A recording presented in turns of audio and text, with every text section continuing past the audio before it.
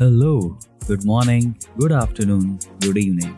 Welcome to the second episode of Mind Mash, a mashup of insights on consciousness, mindfulness, thoughts, and behavior. This episode is powered by Shivoham Info Solutions LLP and mindmashed.co. I salute all and I salute the awesome within all.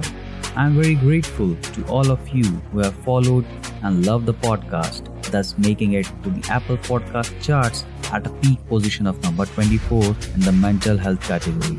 This is your episode, Live with Love, Live Without Fear, and I'm your host Piyush. Let's get started.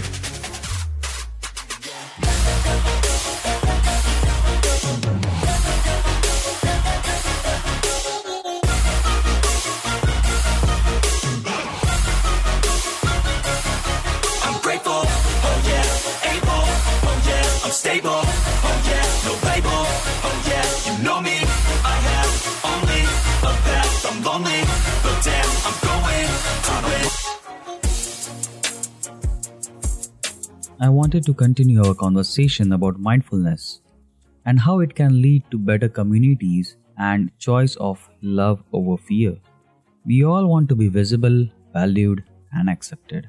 But that being said, you have to be willing to offer the same thing in return, isn't it? People are looking for greater peace through mindfulness. There is a direct interconnection between what's going on inside of us and the world around us. And that's where mindfulness comes in. So what is mindfulness? As we spoke in the last episode, mindfulness is defined as bringing your attention to the present moment and recognizing your thoughts, emotions, and reactions that are going on in that very moment in a non-judgmental way. In this way, mindfulness is like a global sensor that tells us how we are doing in the world and how we are responding to it. We are also talking about how much positivity it can bring to other people's lives. Mahatma Gandhi has a truly powerful quote, and it says, "We think that our enemy is hate, but in reality, our enemy is fear." Yes, fear is what we need to talk about. Fear is a natural part of the human experience that can develop in the brain and within ourselves. We are born into this world and we have a whole bunch of senses when we come into this world. These include hearing words, touching different surfaces, seeing things, smelling things too. And as we become adults, all of the information that we take in from the surroundings is absorbed into us. That comes from all kinds of places, movies, social media, books. It also comes from the things people say. Over the course of our lifetime, our brain is constantly absorbing information. When you process all of the information in the world and unconsciously filter it, eventually you will develop an idea which is called as implicit bias. So what is implicit bias? Implicit bias is nothing but subconscious bias. It's a bias in our judgment, behavior, or action that is unknown to us. And it is usually unintentional. It's ingrained deep into the programming. And it's a part of ourselves that we never acknowledge. Over time, natural selection has resulted in the brains of developing implicit bias. This has helped us by determining who we want to be friends with or who we want to fight against. Being able to tell people apart was the important part of our survival. This was demonstrated by our need to develop implicit biases. We had to survive every day, and operating without prejudices would have been too risky as an approach. That's why we should try to understand and combat implicit bias as we build a better world today. So let's talk about implicit bias and let's talk about fear, the concept of fear. And one thing I would like to say is, fear begins and ends in the brain.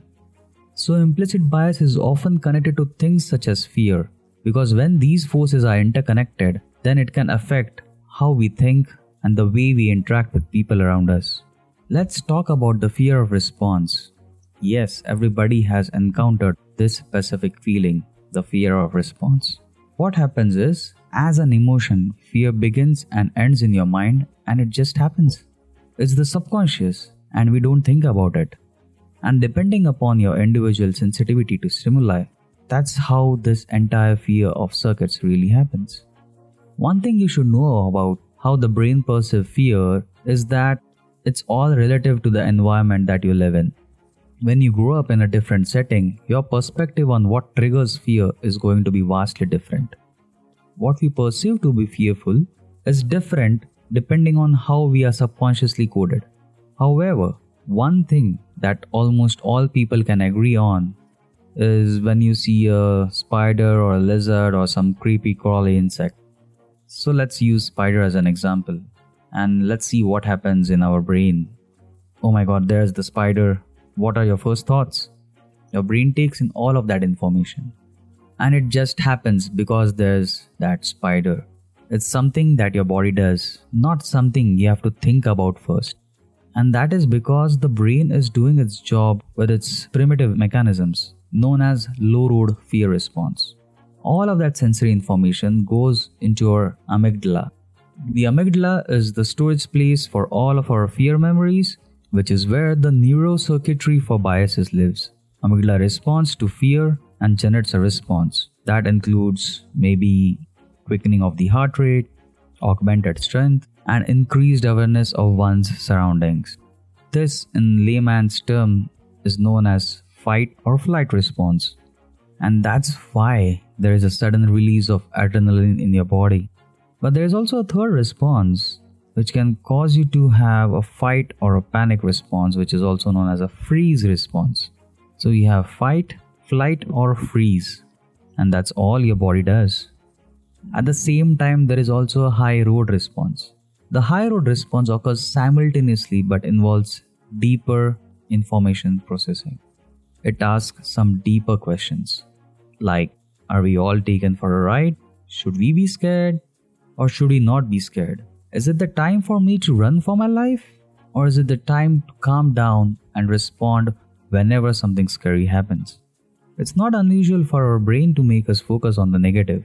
In this case, it is the part of our brain that jars us with the past held fears and prejudices. The research tells us that different parts of our brain are activated when we look at different faces. Depending upon the face which is there in front of you, your brain can activate to a different degree. How interesting, right? Your fear response can be amplified accordingly. Some of the most insidious biases are those which people don't even realize they have. We know that implicit biases can seep into relationship between doctors and patients, as well as courtroom proceedings. That's how important implicit biases are. It can do a lot of damage without you even realizing it. And for this reason, it's worth taking time to understand what the effects are. It's easy to see why a lot of people in the current climate want to be careful about what they say. One of the most visible examples of this has been seen with the law enforcement, where bias plays an enormous role. The problem is that we don't need implicit bias training that then deals with an overreaction problem. It was at that point in time that the implicit bias was being overstimulated. These biases are a deep part of the system, and it just happened to manifest itself at that exact moment. Of course, this is something that's going to be activated in different levels of each of us. So let's do a mindful exercise. Let's understand something practically. And what you're going to do is just focus on your breath. Okay? So when we feel afraid, we have the power to not let it hinder us. The coding cannot be changed in your brain, but the actions can. You can control your thoughts after a triggered event, and that is where you pick up the right choice. Do you want love or do you want fear? So we are going to do a mindful exercise and we are just going to observe one thing. Okay, whenever you scroll through social media and see your friends, families, communities, any unknown person for that matter, it can be exciting to see their posts. But as you are looking through these images, I want you to check in within yourself, and that is what mindfulness is all about. It's about not just observing what the thoughts are, but also acknowledging how they are. Sometimes it's hard to know what we are thinking or feeling, and sometimes you don't even realize the thought or feeling until it's too late. Let's go back to the images. And as you're going through those images of some unknown celebrity, unknown person, your friends, your families, relatives, etc., whoever they are, I need you to check with yourself. I need you to be mindful. I want you to pay attention and just observe, because sooner or later you are going to have a response. All you have is an image in front of you, but I guarantee that depending on the image that you are seeing and your own internal coding in your subconscious mind, your reactions are going to be different. The brain can guess what's missing and when it doesn't have all that information. And what it does, it's just start guessing. And do you know how it's guessing what data the brain or the mind is using? So just remember what the data we were talking about before, right? The observations, the judgments, the social media things that you read on and so forth. This all becomes the part of your coding of your subconscious mind. The implicit bias, and it's part of being human. Implicit biases also influence the idea of perceived relatedness. This is the mind's ability to project how much they like you. Even if this assessment is just a gut reaction, it can have an impact on how well you interact with someone. You might have observed this. It could be any gender, socioeconomic status, profession, race, anything. Your mind unconsciously decides in those moments and within seconds. It has to decide. And it decides, is this person like me or is he not like me?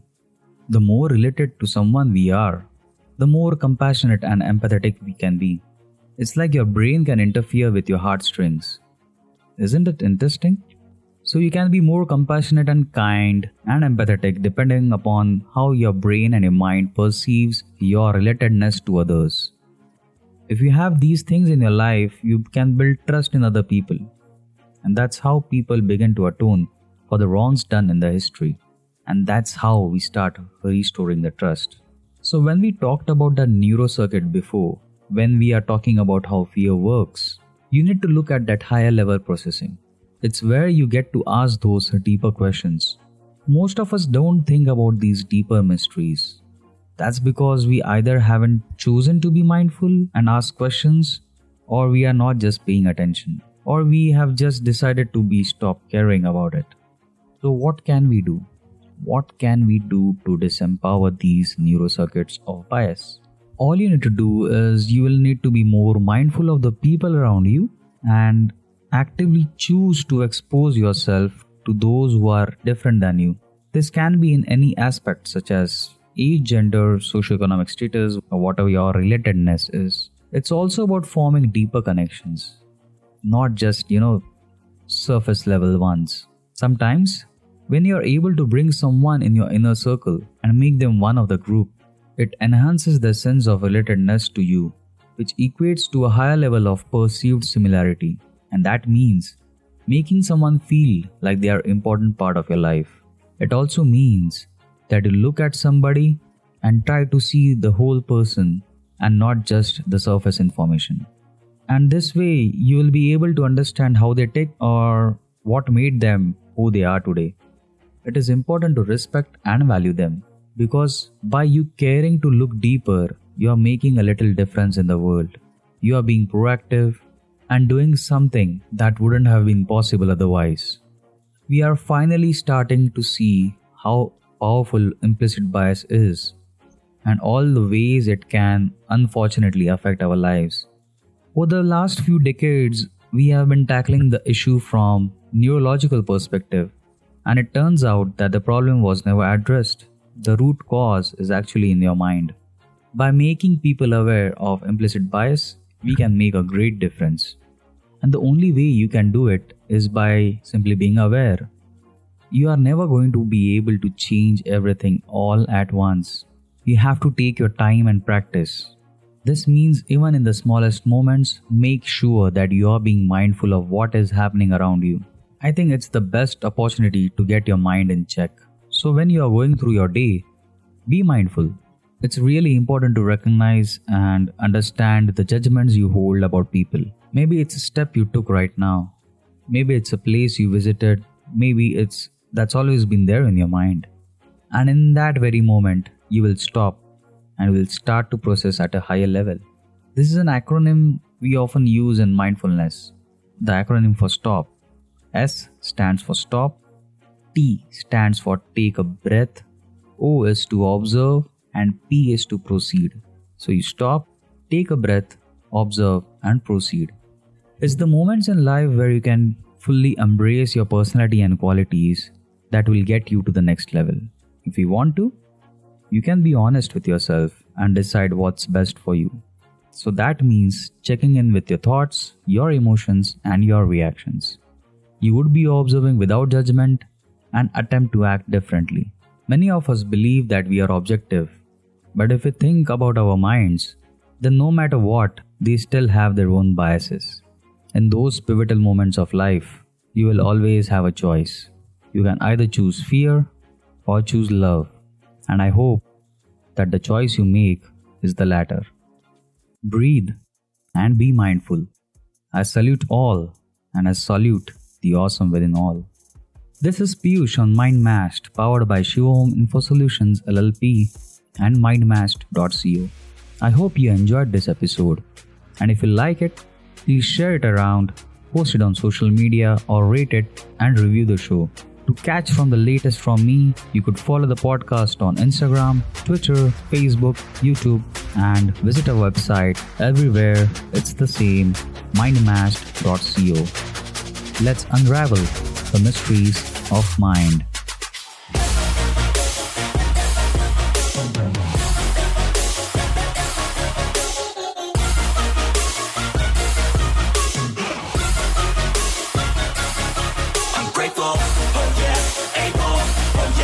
Stable, oh yeah, no label, oh yeah, you know me. I have only a path, I'm lonely.